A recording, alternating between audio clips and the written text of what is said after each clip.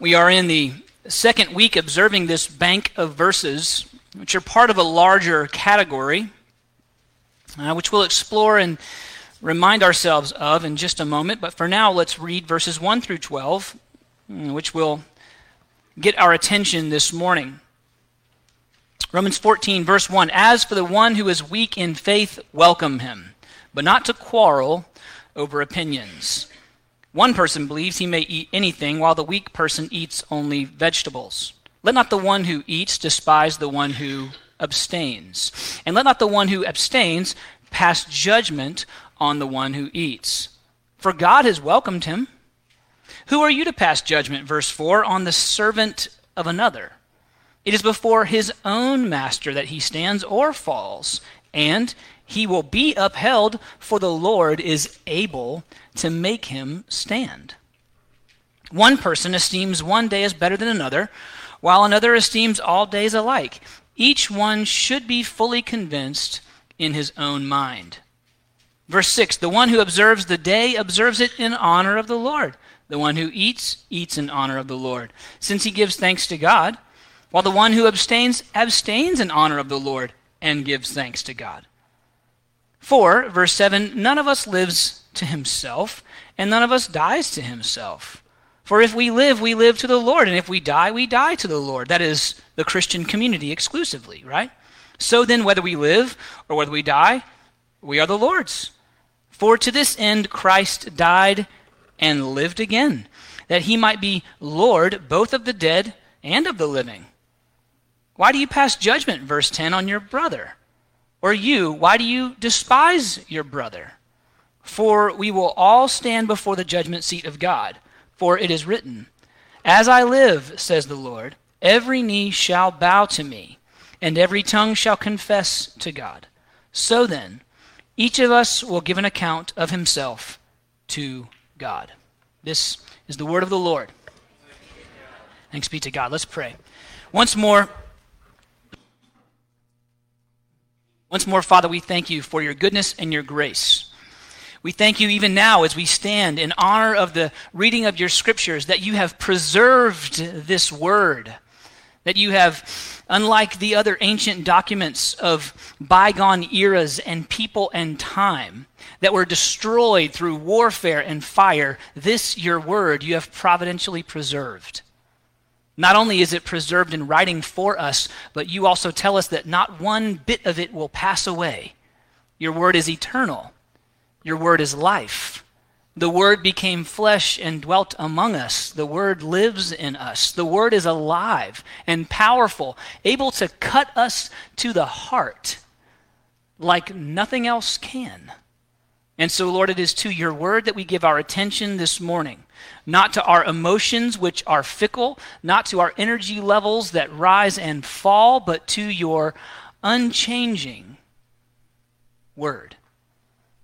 May you strengthen us by it, shape us by our careful observation of it. May you convict us of sin as we absorb and meditate on it.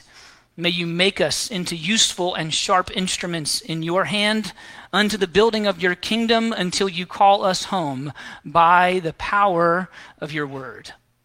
Help us accordingly, for this cannot be done with human hands or the wisdom of the words of a 40-year-old man. This can only be accomplished if you grant us the gift of your Spirit, convicting our hearts, molding us and shaping us, empowering us and reminding us. And so do your work, we beg of you, to the fullest extent that you are able in us today. In Christ's name we pray and ask, amen. You may be seated.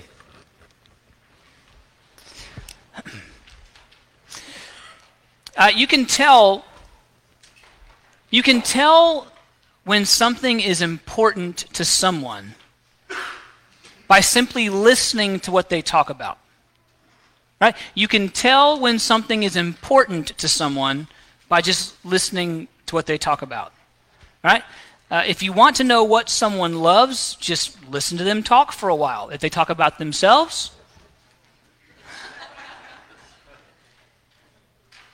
You can tell what someone loves. Just listen to them talk. In my family, you will quickly discover my girls love a good book and a hot cup of tea. That's a good day, right? My son Pate loves science and the stars, the physics that govern the universe. He'll talk your ear off. Be careful. But he loves it, clearly. Luke loves Lego, which I discovered that the plural of Lego is Lego. Did you know that? Jake loves fun, laughter, cutting up. Just this morning as I was loading my sacred instrument into the van, and my laptop, which is worth more than his life, he was throwing stuff at me and pecking me in the head with little balls of something. I hope it wasn't something organic, like, But he just loves fun, loves to cut up. My wife, Leslie, she loves her husband. She's always talking. She's always talking to me and about me, right? Daddy needs to fix the broken door. Honey, when are you going to cut the grass? See, she loves me. She's always concerned and talking about me and to me. Now, that's unfair, of course, to my wife. But you get the idea. In the case of the Apostle Paul, he is very concerned with how Christians interact with other Christians. He loves the church. He loves the unity of the saints. And he talks about it a lot. Paul is concerned, if you will, simply how the church treats one another. Here in the closing stages of this letter to the church in Rome, Paul devotes what we have divided up into 1.5 chapters to the various aspects of Christian interaction. He begins this treatise that extends to verse 13 of chapter 15. He begins this treatise with something of a thematic statement. We've read it multiple times now. As for the one who is weak in faith, welcome him, but not to quarrel over opinions. The next 33 verses are explaining what that means. So that's a massive opening statement, which is why last week we didn't even get into the exposition of the passage. We simply attempted to understand this massive opening thematic statement, because the next good bit of scripture is related to and expounding upon that idea. The New International Version of the Bible, Romans 14:1, it reads like this: "Accept him whose faith is weak."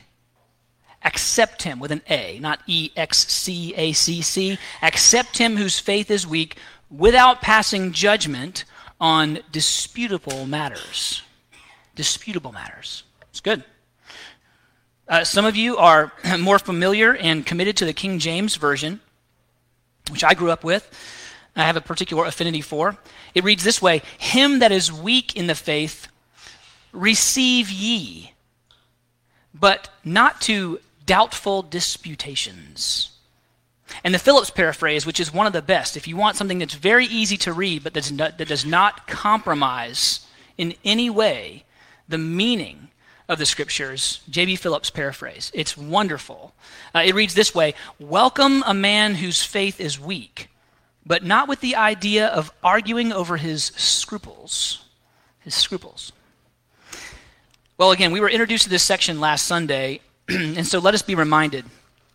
There are and there will forever be in the church until Jesus comes home those who are weak in the faith and those who are strong. There are those who are younger spiritually and those who are more mature. 1 John 2 actually speaks of spiritual infants, sons, and fathers. All, as John MacArthur puts it, all on a continuum of growth. So we're all growing, no matter how young, weak, or ill-informed is our genuine faith. We noted last week the importance of this fact. There is no shame in being among the younger or the weaker, no pride in being among the older, no shame in weakness, no pride in strength. There cannot be, or else we cannot move on to verse 2 of Romans 14. We cannot build on the concept until we embrace in our minds the simple fact there is no shame in being among the weak in faith, so long as it is genuine faith, and there is no pride in being among the strong in faith. Each side must, if you will, lean into and embrace their place in the community in order for this church family that the weak would go strong and that the strong be useful tools in God's service. Otherwise, to what point is your strength, if not to be useful to God? Right?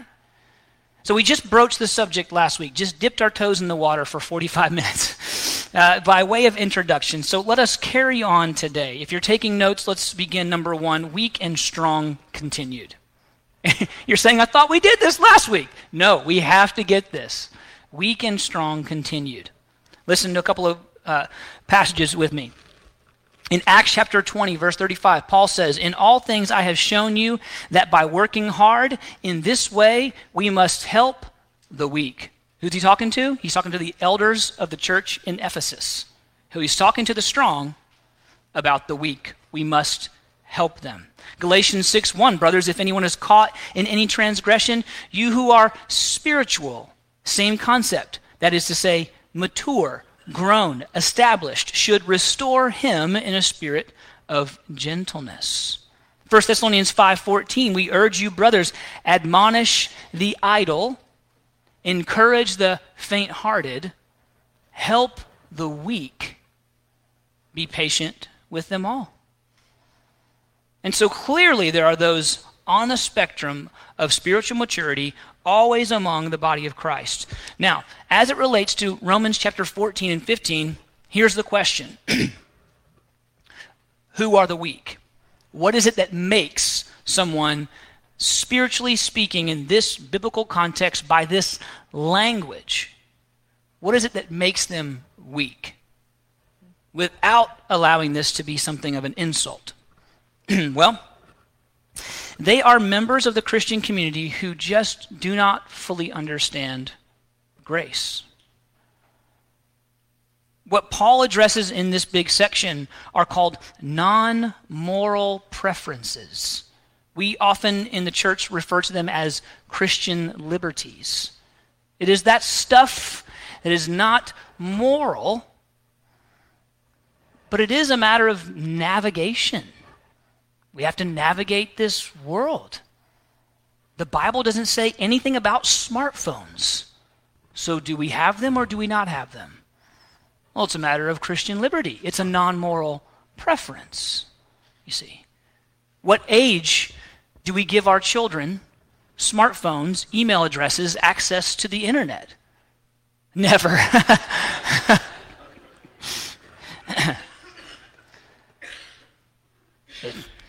Well, Zechariah no, it doesn't say, right?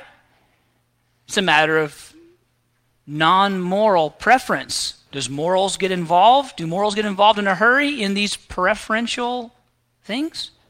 Absolutely.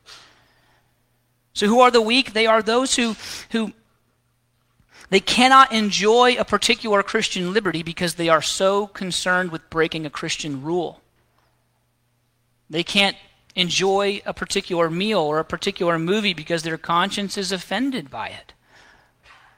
Non-moral preferences. Now, in the context of the first century, again, the Jew who is converted, for them, feast days are holy days, and there's a bunch of them in the Jewish calendar.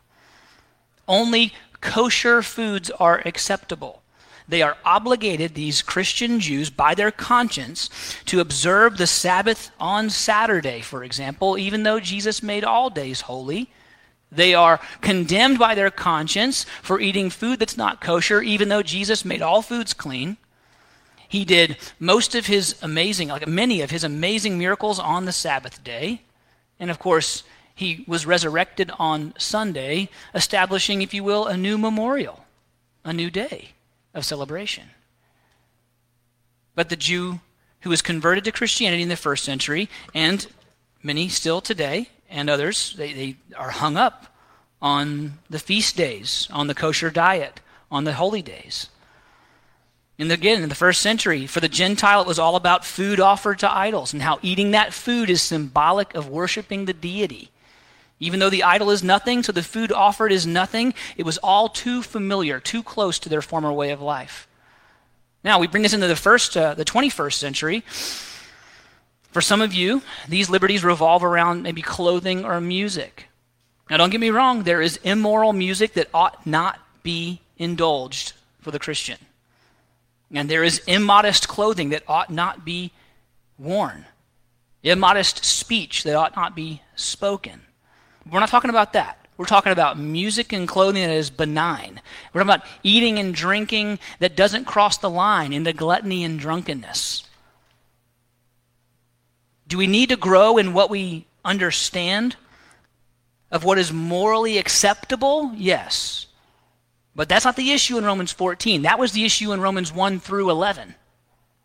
The issue in Romans 14 is the principle of the unity of the church.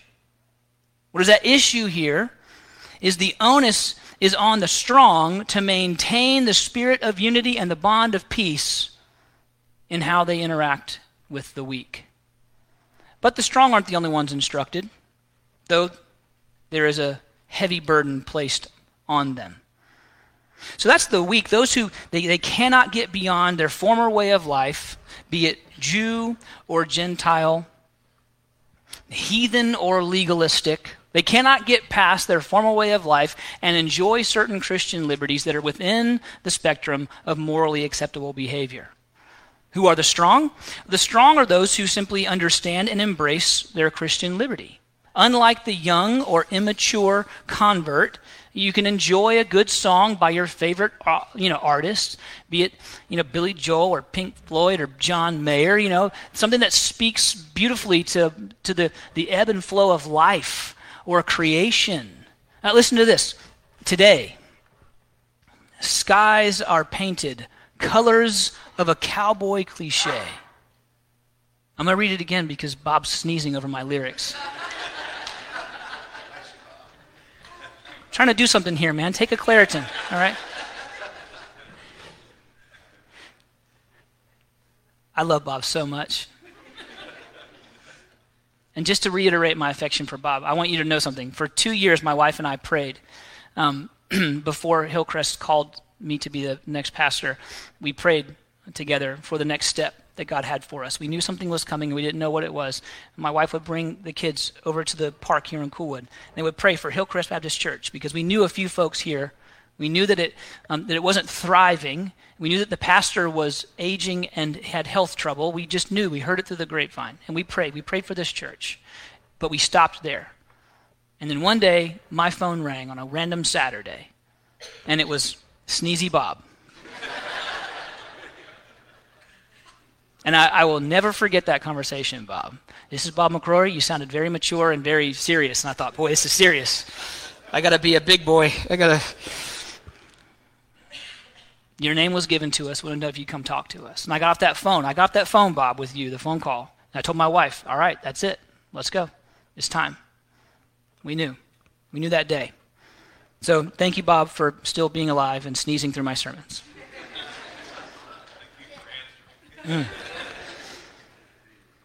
All right, let's get back to these lyrics. Today, skies are painted colors of a cowboy cliche. And strange how clouds that look like mountains in the sky are next to mountains anyway. Later on, the song says, you should have seen that sunrise with your own eyes. It brought me back to life. It's beautiful, right? As I read that, your mind probably went on a little journey with me, didn't it? You began to imagine what a cloud in the sky next to a mountain. And you go, yeah, that's right. It is like a mountain, and it's next to a mountain, right? Or the idea of that sunrise, like you're on vacation, you're at the beach, and the sun is coming up because you get up really early and drink coffee on vacation and watch the sunrise like crazy people. And like that, the warmth begins to hit your face, right? And you go, oh, yeah. And it's like, and you went with me on a little journey through a few lyrics on a song written by a heathen, John Mayer. Love John Mayer's music because of lyrics like that. John Mayer wasn't trying to worship the God of all creation, but he did so in those lyrics. Because to honor his creation is to honor the one who created it. By his amazing creative power and the imagination of his mind to paint the skies. Yeah.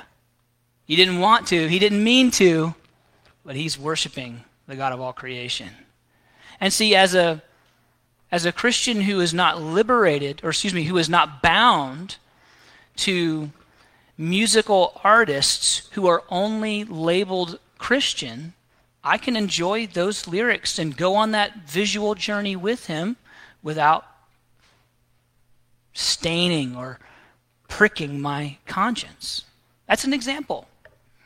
So what then are the strong, the mature to do with the weak, the young, the immature? Paul says simply this, proslambano. All right, proslambano. It's a Greek word. It means to accept, but the prefix P-R-O-S, pros, it personalizes it. That's why I actually like the King James Version. It says, receive ye. That is to say, you receive him. It makes it personal. When Jesus told the disciples that he has to be arrested and crucified by the Gentiles, Peter proslambanoed Jesus. He took him to his side. He brought him into his person, away from the rest, and he said, no, Jesus, you're our king. They'll never crucify you, which of course Jesus responded with, get behind me, Satan, all right? Your concern is for an earthly kingdom. Mine is for a heavenly kingdom. You don't get it yet. Back up. You're wrong. But the point is this. What did Peter do? Peter pulled him into himself. He proslambanoed him. Okay? It's an important word. The foundation is built upon this concept. Accept him. This is what the strong is to do with the weak. With the one who is hung up on things that are not moral issues. They are matters of Christian liberty, but they struggle. He is to accept him. He is to take him into himself personally and not do so in order to do what Peter did, which is to correct him. Now, his or her who has a weak faith, well, you have a responsibility to them. You have a personal duty to them, you who are strong, to be patient with them, to take them and welcome them, to embrace them closely, as opposed to the reactive nature of pushing them away. Welcome him, but not as a ruse to argue with him. The Holy Spirit will provide opportunity to correct misunderstanding. The Holy Spirit will soften the heart. The Holy Spirit will speak through his word. You who are strong in the faith can welcome them warmly without compromising and without quarreling about stuff. Somehow in God's economy, you can welcome your weaker brother or sister, and you don't have to immediately confront their struggles, their misunderstandings, and yet you can do so without affirming them. I think we have a hard time with this. The quote-unquote more mature sees a Christian liberty that is not exercised by the younger, and the younger is struggling with that Christian liberty, and they say, I got to address this. I have to talk to them right away. No, you don't. Don't you trust the Holy Spirit to soften their hearts and inform their minds? Weren't you once young in faith, hung up on certain things that now you can enjoy with a clear conscience? Did you, like me, when you were about 16, 17, something like that, throw all of your non-Christian CDs out the car window? Because this was some kind of popular purging. We're going to purge all of our non-Christian labeled CDs. Never mind, we're littering, okay? Right? Like how that didn't cross our minds, I don't know, but this was the thing. You're throwing them out and it's like a purge. You know, you're burning all of the old satanic books. You're throwing all your old CDs out. I throw out some good CDs, man. You were once young in the faith and hung up on certain things, over-amplifying things that did not need to be. Should some of those albums have gone in the trash can? Yeah, not on the side of the road, maybe the trash can. Right, but others, they could have been enjoyed. You were once young in the faith. Don't you trust the Holy Spirit? You don't have to address it. You bring them in to love them. That's the Christian command. Welcome, embrace, and in doing so, maintain unity across the spectrum of Christian liberty within the bounds of moral uprightness. Some can listen to John Mayer and Billy Joel, others can't. Some can listen to Pink Floyd and others can't. Like it's too familiar.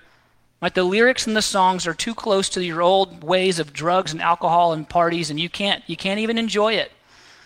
It even elicits a little bit of a thirst for those old things again. You can't enjoy it. Others can. Some can enjoy the Chosen drama series. Others take exception with any depiction of Jesus. Do not make a graven image. Right? Some can eat a near rare steak, while others take exception to eating food with seemingly blood in it due to the regulation set forward by the Jerusalem Council in Acts 15. Some Christians struggle with Christmas trees and the celebration of Jesus' birth in December because he probably was born in like September, right? But instead, at some point in church history, the church co-opted a pagan festival and made it an observation of Christ's birth. And for the weak, bound-up Christian, they cannot enjoy that celebration with a tree and with presents. It's too closely associated with something else historically. They can't do it. And so they sit in their homes like misers over the holiday.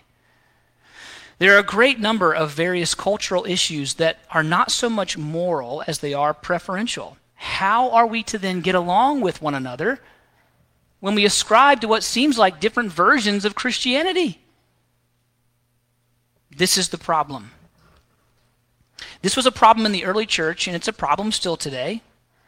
And Paul really puts a pin on it right here in the next couple of verses. He says, some have matured in freedom, others have not. And the tendency, Paul tells us right there in verse 3, is for the one who is hung up on Christian liberties to look down scornfully on the Christian exercising his liberties. And then conversely, for the mature who understand their liberties to despise and resent the weak who is getting in the way and condemning them for their liberties. You see it? Read verse 3 with me. Let not the one who eats despise the one who abstains. Let not the one who abstains pass judgment on the one who eats, for God has welcomed him. Who are you to judge? Verse 2, one person believes he may eat anything, while the weak person eats only vegetables. One person esteems a day better than another, verse 5, while another esteems all days alike. You see, this is what's happening. The weak condemns the strong as they exercise their liberties. The strong despise the weak as they condemn them. So you got one condemning and you got the other one despising, and you're getting in the way and you're questioning my salvation. And what is this? This was going on, and it happens in the church today. And in my own personal observation as a pastor for 15 years and a church member all of my life, listen, 99% of this that happens in the church is totally subconscious. We're not making these moral judgments on one another consciously. It's just cooked in to our passive way of thinking. So, that's the strong and the weak continued. It's a subject we'll have to revisit again and again as we explore these verses together. But let's move on, or else we'll never finish. Number 2, let's then talk about the principles of Christian liberty. Remembering, friends, the overarching emphasis of this section is unity in the church. Paul's dealt with purity in the church. Purity is assumed. Unity is now forefront. If we're to embrace one another and not simply argue about who is more right on a particular issue, what are the principles that govern free exercise of Christian liberty? And then how do we maintain unity with disparity? Because there will be cases where this is okay for you and not okay for me, and it's not moral, it's preferential, it's a matter of Christian liberty. It will happen. And if it doesn't happen, then you've got a cult, not a church. So this will be the case within Christian community. There will be unity and disparity within the confines of moral uprightness. This is the key. We are not free from the moral obligations of the law. We are not free from the moral obligations of the law. What God commands to be right and good is right and good. And there is an objective correct and an objective incorrect. There is sinful and there is benign. Okay? We are not free from the moral obligations of the law. We are free from the ceremonial constraints that are only relevant to the old covenant, which were fulfilled in Christ. Shrimp, for example. Ceremonial. It's not moral. It's ceremonial. You can go have some shrimp on the Sabbath day. Congratulations, right? But a Jew in the old covenant, no shrimp. There was a reason. It was temporary, and it's fulfilled in Christ. And so over the next few weeks, we'll explore 4 big principles in the upcoming sections from verse 1 of chapter 14 to verse 13 of chapter 15, the first of which is that we read, accept one another, but do so with understanding. So if you're taking notes, the first principle, accept one another with understanding. Now we're going to explore what I think, if I remember correctly in my notes, 5 aspects of that first governing principle found in verses 1 through 12. Accept one another with understanding. We've covered what it means to accept, welcome. We understand there's a duty. We understand there's a distinction. We understand there is and always will be a difference between the weak and the strong, the young and the old. We get that, correct? Now let's understand what it means to do so with understanding. The first aspect of this principle is, number 1, God is judge. Look with me at verse 4. God is judge. Who are you to pass judgment on the servant of another? It is before his own master that he stands or falls, and he will be upheld, for the Lord is able to make him stand. Who are you to pass judgment? God is judge. Now this is complicated, okay? Because we are to judge one another. You are to judge across the aisle, across the table, in discipleship groups, in Sunday school class, privately. You are to judge one another. It's a wild concept. We read it earlier in Galatians. If a brother is caught up in a sin, you who are mature, spiritual, should restore him. That's to say, you are to not affirm his sin, but restore him to purity. That's a judgment. That's making a judgment call. 1 Corinthians 5:12 is even more explicit. Paul says, "For what do I have to do with judging outsiders? Is it not those inside the church whom you are to judge?" So in one scripture, Romans 14, Paul says, God's the judge, don't judge each other. And in another, Paul says, you are to judge each other. Which is it, right? Well, obviously the Bible isn't contradicting itself. The Paul isn't contradicting himself. It's simple a matter of context. In each case, Paul is distinguishing between the way Christians interact with those inside the community and those outside the community. There is a distinction between those who are Christians and those who are not, and how we interact with them matters. Inside the community, we do not forsake the assembly of ourselves together, Hebrews 10, but we do come together to do what? To spur one another on. To what? Oh, love and good works. All right, next week, seriously, when I pause like that, I want, you know what I'm saying? Like, we spur one another on to love and good works. In matters of objective, spiritual, scriptural mandate, we spur one another on. We judge one another in that we examine ourselves and each other, listen, against Christ's example.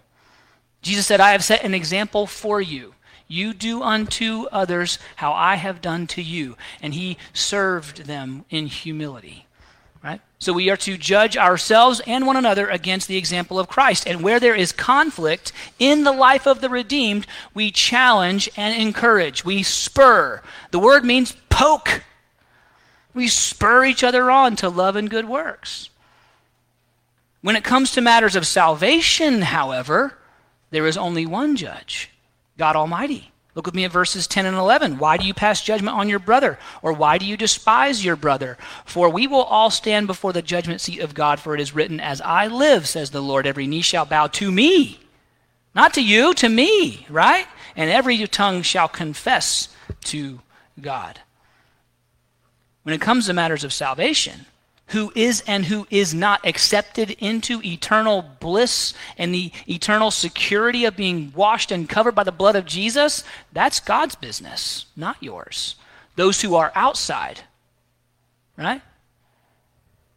So you're not their judge. There's but one judge. See, the weak believer who doesn't understand Christian liberty questions the salvation of the strong who exercises his liberty. And doing so assumes the role of God the judge. I don't think your Christianity is legit, or else you would do this like I do. You wouldn't eat that, you wouldn't listen to that, you wouldn't watch that, you wouldn't go there, you wouldn't wear that. You must not even be a real Christian. What is he doing? He's judging him eternally on the basis of his salvation. The strong believer then in turn questions the salvation of the weak, who is hung up with an underdeveloped conscience and so assumes the role of God the judge.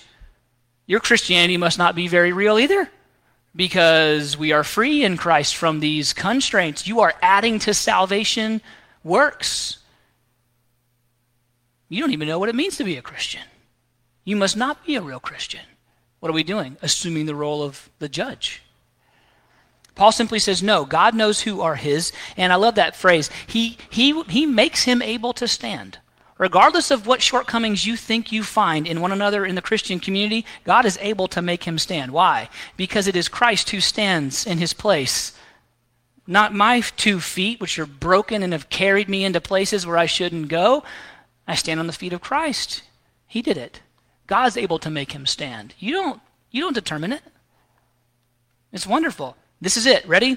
Do not make matters of liberty into matters of salvation. That's it in a nutshell.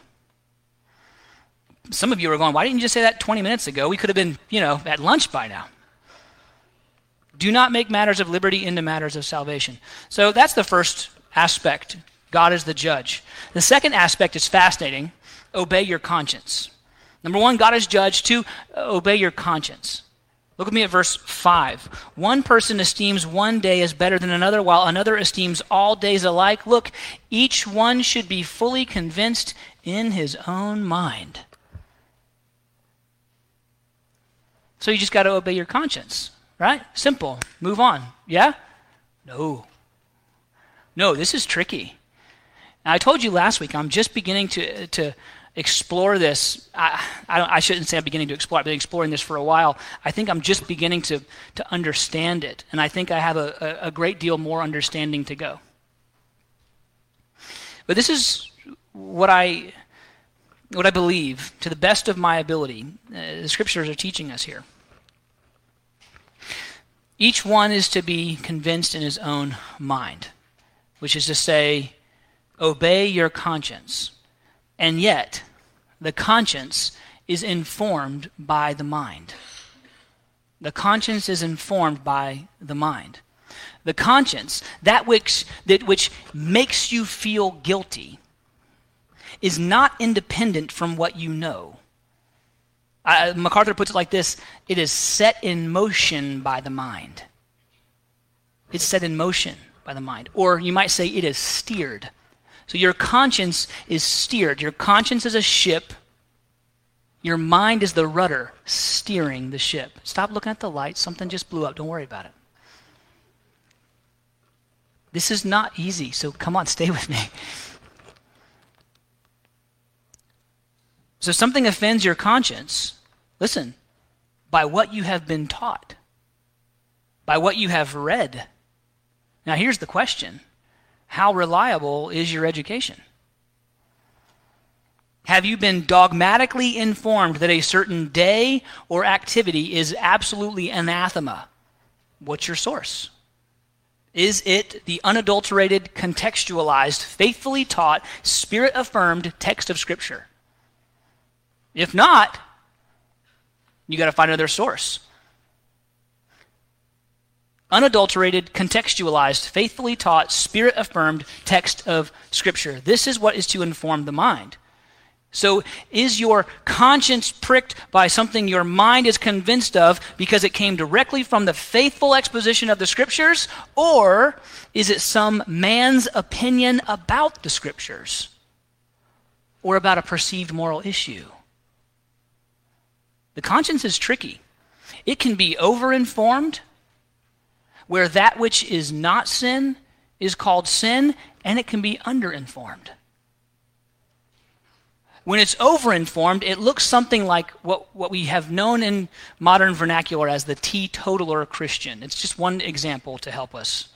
This person never drinks alcohol, which is fine, but they also have a hard time being in loving Christian community with anyone who does, because they are convinced that to even take a sip is an abomination. But the Scriptures don't teach that. But in church history, men have imposed this teaching over and over again as a warning, as a stopgap, as a safe rule. And in many ways it is. You can't get drunk if you don't have any, right?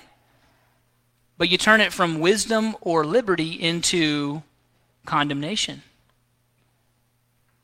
The Scriptures warn against overindulgence and unquestionably condemn drunkenness, but Paul says a little wine is good for your stomach. The Proverbs say, give a little drink to the one who is sick or gloomy.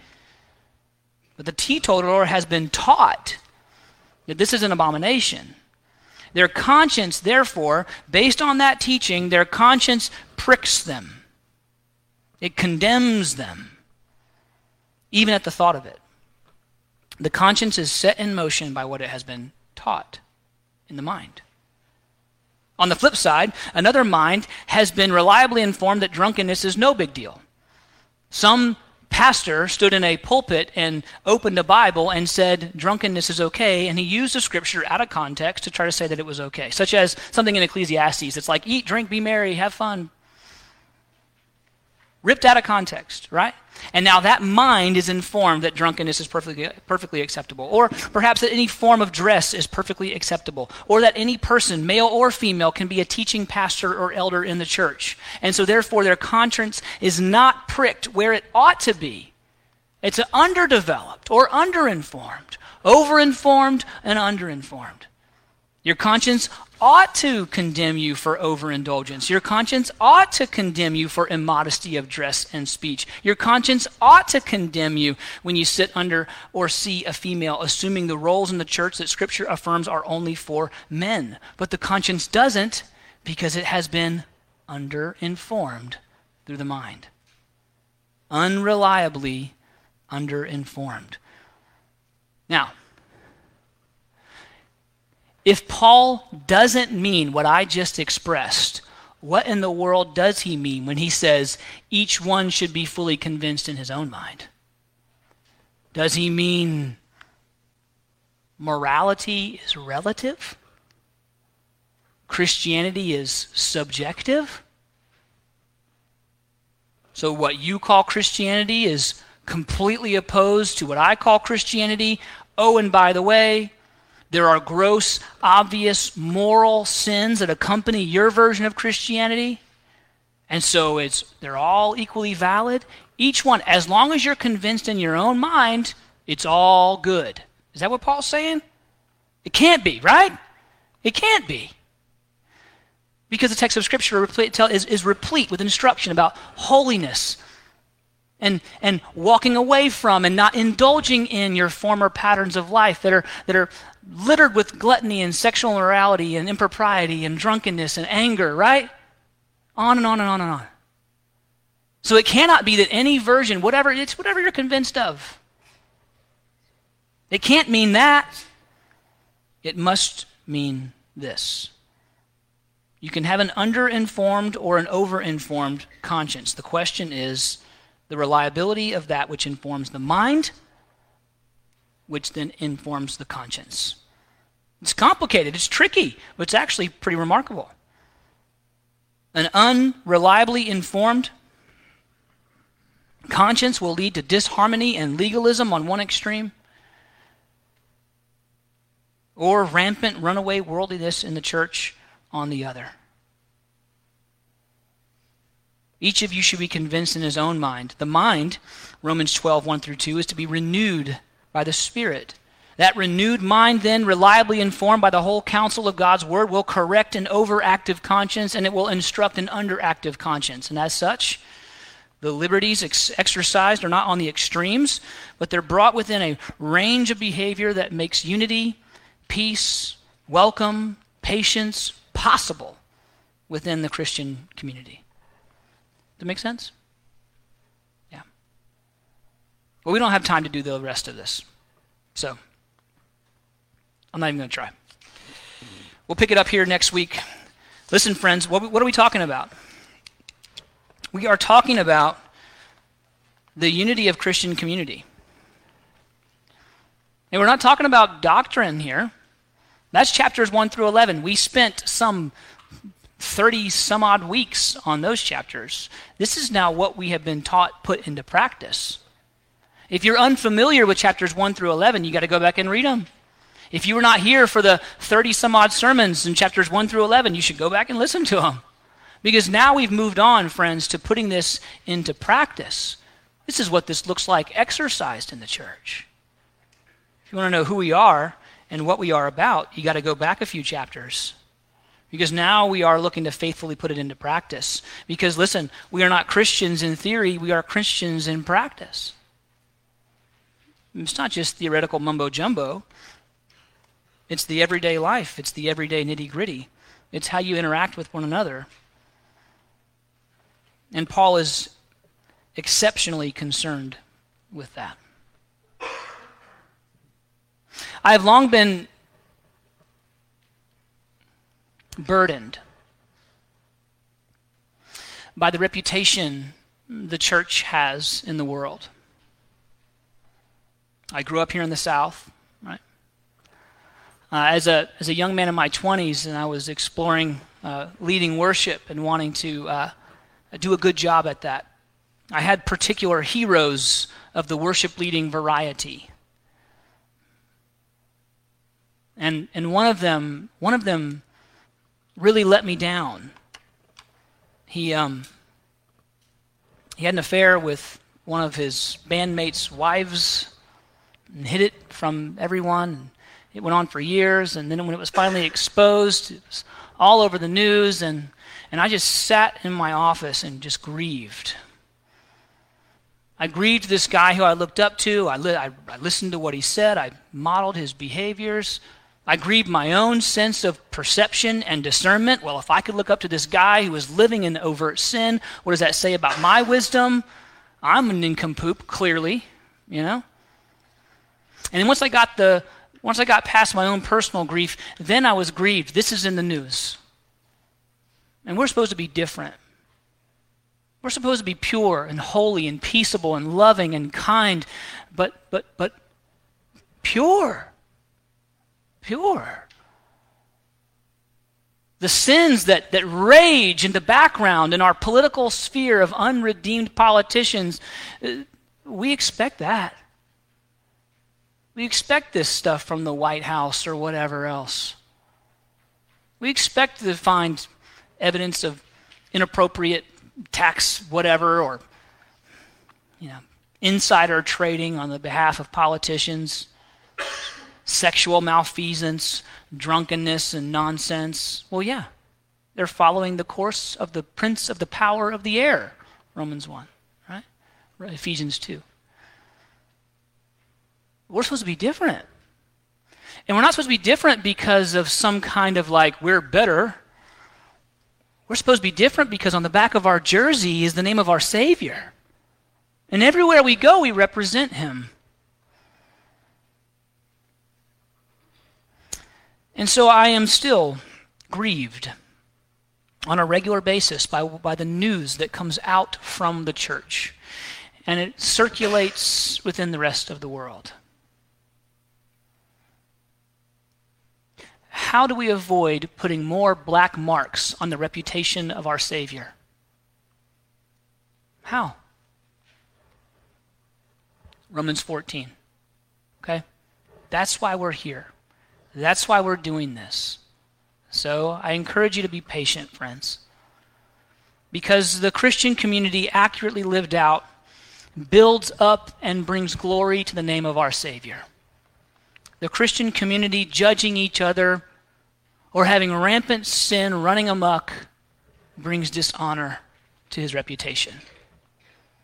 Let it not be so of us, but let us commit to the exercise of the mind so that we can build up and glorify his name. Would you pray with me? Gracious Father, we do humbly ask you that as we explore these verses, here in Romans, this clear instruction about how the church is supposed to act, treat each other, look, and feel. I just ask that you would help us, because we're weak. We struggle. And so help us and teach us such that we are exceptionally concerned with the reputation of our Savior, and that our behavior amongst ourselves, when exposed to the light of day, would do nothing but bring you honor and glory. We love you. We trust you. And we ask for your help in Christ's name.